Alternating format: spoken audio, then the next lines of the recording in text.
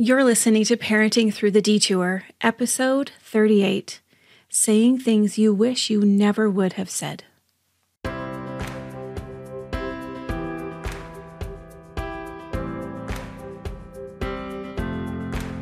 Howard W. Hunter said, "Your detours and disappointments are the straight and narrow way back to Him.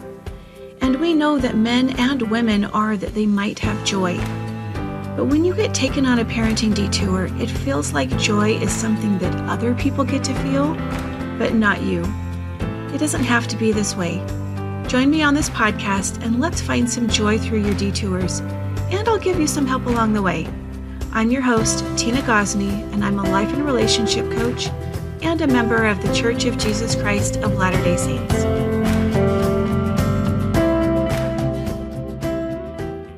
I hope you enjoyed February's episodes all about love. I think that love is such a huge part of what we're supposed to learn here on the earth. And it's something that feels so elusive at times because of the situations that we find ourselves in, and because of many of the thought patterns that our own brains have, and the expectations that we have of other people in our lives. I think there's a lot of things that get in the way. So I hope you enjoyed those. And if you haven't had a chance to go listen to those episodes, February was all about love. Every episode was about a different way to apply that. And I want to let you know that this is the last week to submit an application for the beta program that I'm getting ready to test starting March 14th. So the program is called Healing Your Family Relationships, and it's by application only. I still have a couple of spots left, so if you are interested in participating in this beta program, you're going to want to go and apply today. Now, it begins March 14th, and it will run for 4 weeks. The beta program isn't free, but it's a huge discount from what you would pay if you were doing the full version later on this year. You'll have access to all my teaching videos and worksheets, and you'll get 4 private coaching sessions with me, plus a group call. So the coaching sessions themselves, plus the group call, that's where you learn how to apply the things that you're learning in the podcast and apply the things that you learn in the teaching videos. Because learning is one skill and applying is another. Have you ever wondered why it seems so easy to see like other people and tell them what they need to do to fix their problems? But it feels like you're stuck and you're just different. You can't figure out yourself in your life. That's because you can't read a label from inside the jar. You can't see what your own brain is doing to keep you from figuring things out. And this is one of the ways where coaching is super powerful. So if you are interested in participating in that beta program, I want you to go and submit an application. There's only a couple spots left, so make sure you grab yours. Now let's get on to today's episode. And today I'm talking all about the things that we say in the heat of the moment that we regret later, and we're like, oh, I shouldn't have said that, or why didn't I keep my mouth shut? I should never have said that. That was not a nice thing to say. Or, man, that was so mean and I really didn't mean it, but now it's out there and I can't take it back. And that's what we're focusing on, is those times where you just start talking and the words in your brain are not connecting, and then you regret it later. Now, I don't know anyone who hasn't had a moment like this. And if you're like me, and like most of us, you've had many moments in your life where this has happened. Now, we all realize that we're not ever going to be able to say or do everything perfectly. And there will be plenty of times where we say and do the wrong thing. But as we realize that words can really cause hurt and damage to our relationships, and we don't want to do that to our families. We don't want to do that to our spouses and to our children, no matter what their ages are. We don't want to show up that way. But how do we deal with this humanness that we have and not damage our relationships and not beat ourselves up and relive that conversation over and over and over, feeling so much shame about what happened and the way that we showed up? This is a problem. This is kind of tricky, isn't it? And I want to tell you, when you do get stuck in those thought loops of beating yourself up and thinking, oh, I shouldn't have said that, and you relive this conversation over and over in your mind, you're not looking at really what's happening for the other person and something that you might need to go back and repair. When you do that, you're really stuck in your own feelings of shame and embarrassment for what was said. And when you get stuck in that, you feed more energy into an already activated nervous system, and you literally can't see things clearly. And for sure, you can't access your higher brain. And your higher brain is where your best self lives. And your self that really and truly loves and cares for other people is accessible in your higher brain. And when you get stuck in those thought loops of shame and embarrassment and wishing that things were different, you can't access that part of your brain. Sometimes we don't blame ourselves, but we blame the other person. And we think things like, well, if they would just act differently, I wouldn't have had to say those things. Or if they just did the things they're supposed to do, I wouldn't have to get angry. The only time they listen is when I'm angry and I yell. They didn't listen the first 10 times I tried to tell them when I was calm. It's the only way I can get through to them. I've actually heard this a lot from my clients. But by believing those things and justifying why you said certain things, it might feel good in the moment because it relieves you from the responsibility. But in the long run, it doesn't really get you what you want. In the long run, you've actually sacrificed part of that relationship in order to get what you wanted in the moment. So especially if you want more love in your relationship and you're justifying why you say things that pop in your mind without thinking them through first, you are not going to be able to get there. Now, I see this a lot in the parents that I talk to, and they say things like, the only way I can get through to them is by saying it like it is and not sugarcoating it. And sometimes they're going to get their feelings hurt. But when we don't say things from love, when we feel justified in saying things that are unkind, it causes unsafety in a relationship. And when someone feels unsafe with you because of what you say to them, you damage that relationship and you cause them to start building a wall. And every time you show up and you're saying things in the heat of the moment, not saying things out of love, you are allowing that person to put one more brick on that wall. And that wall starts getting higher and higher. And when we start feeling unsafe with another person, being around them can actually activate our fight or flight response. And then think about if somebody feels unsafe with you and their fight or flight is activated, they're going to start responding from that. And their nervous system is feeling very unregulated, and you have an unregulated nervous system, and you actually have two nervous systems that are going against each other, and that's actually a recipe for disaster. So realize that you're going to want to mirror emotions that you are getting from another person. It's in your DNA. It's a biological response. And I've talked about this before in several episodes. I'm sure I'll talk about it again in future episodes because it's just that important. It's in our DNA. It's something that we are prone to do. It really helps us to connect with people in our lives when we can relate to them through our emotions. But sometimes it actually gets in the way and causes problems for us if we're not aware that this is what's happening. So I want you to think of a time when somebody was angry with you and you responded and you just were angry because you had someone coming at you with anger, and then you responded to them with anger. And now you have two nervous systems that are dysregulated, and your higher thinking brain that literally cannot be accessed because the oxygen has been cut off. It's no wonder if we can't access our higher brain that we say things that we regret later. Our thinking brain, our human brain that we've been blessed with from Heavenly Father, is not online. And when it comes back online and we realize what we've done and what was said, there's usually some damage. But in that moment, think about acknowledging to yourself and to the other person, yeah, I've said some things that I wish I wouldn't have said, and I am so sorry about that. And I feel bad that I said that. I am truly sorry. That begins to repair the level of safety in the relationship. Most people don't even know what it's like to feel safe with another person. I want you to can you think of the last time that you felt safe? When is the last time that you felt completely loved and accepted by another person? You knew there was nothing that you could do where they would not love you.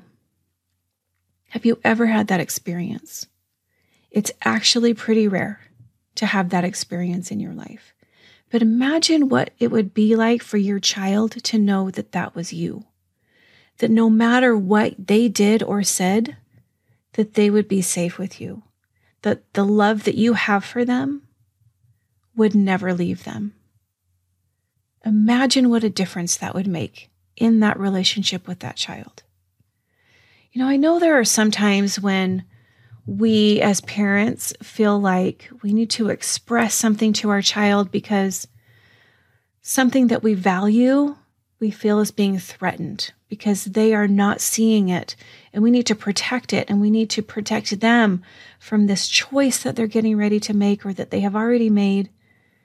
And just imagine, maybe you've already had that experience come up for you. I want you to stop and remember what that was like. When you were trying to get through to that child, like, you just need to listen to me. This is not okay. And you feel really activated. All your fear and anxiety is coming up. Well, most likely, if that's how you're approaching your child, their nervous system is activated because they're feeling pretty defensive, maybe pretty angry as well. And if you're mirroring their emotions, maybe you start getting defensive and you start defending your point of view as they're defending theirs. Maybe you're also getting angry. Now you've got two dysregulated nervous systems. They're both coming at each other. Neither of them are using their higher thinking brain. Both of those nervous systems, aka people, you and your child, are going to be saying things that you regret later. I want you to just stop and notice what's happening for you. You're getting some anger and frustration from your child, and then you also begin feeling angry and frustrated. When you are aware that this is happening for you, you can take measures to calm your nervous system, to soothe your nervous system, so you don't respond back in anger. Because when you respond back in anger and frustration, your child will actually stop listening to anything you have to say. Now, after you stop and notice what's happening in your body and notice, oh, this is my biological response right now kicking in. Then I want you to drop into one of your senses to ground yourself. You need to find your grounding again. You can pick any one of your senses. For instance, if you were going to pick the sense of hearing, you might want to just close your eyes for a minute and say, just a minute, I need a moment, and focus all your attention on what you can hear, the furthest away sound that you can hear. And then maybe the closest sound that you can hear. And really concentrate on that, and it will ground you into your body. You can pick something, your sense of sight. Pick something in the room to focus on and notice details that you've never seen before. If you're in the middle of a meal, sometimes these things happen, at dinner time or when we're having meals together. You find yourself in this situation at a meal. This is a really good one. You can use your sense of taste. So I want you to concentrate on how good the food feels in your mouth and what it tastes like. All the different nuances of taste. Having some food in your mouth is also a great way to give yourself some time to calm down before you respond. Now, this might sound really strange if you've never heard anything like this before, but getting into your senses is a very common way that we use to calm our nervous systems, to ground ourselves, to bring ourselves back down when we feel escalated and we feel emotionally charged. So the first thing you're going to do is stop and notice that your body is wanting to mirror this emotion. Be aware that it's happening for you. The second one is drop into one of your senses to ground yourself. And then the third part of that is breathe. And breathe on purpose and breathe deeply. Because when we get activated, our breath tends to go really shallow. And sometimes we even hold our breath. We don't even realize that we're doing this. But as you focus on one of your senses, allow your breath to be very intentional, especially focus on the exhale. Because another thing that we do is when we're activated, our nervous systems are activated, we tend to breathe in, but we don't really let the breath out. So focusing on the exhale rather than the inhale is another calming mechanism that helps to ground you and bring your higher brain back online. So let's just go over that again. You're going to stop and notice what's happening for you. Drop into one of your senses, and then make sure you're breathing, focusing on the exhale. That will help you to bring your higher brain back online, where you're less likely to say things that you're going to regret later. It's not to say that you're not going to say something that you regret, but you're just going to be able to be responsive more intentionally. Now, there are still going to be times where you forget to use this technique. Even though you've heard it, there are still going to be times where you forget to use this, and you're going to say something you regret. If this happens, just acknowledge this to yourself and to the other person and apologize. Because moving on and not addressing what happened or what was said, sweeping it under the rug, doesn't make hurt feelings go away. Because it just piles them under that rug. And we can pile so many of those hurt feelings away into the rug until it gets so big that you start tripping over it and it becomes an obstacle in the relationship. And that happens often with years of unresolved hurt feelings, unresolved things that have been said. Now, it's easier to not address hard things, for sure. But those things pile up one by one.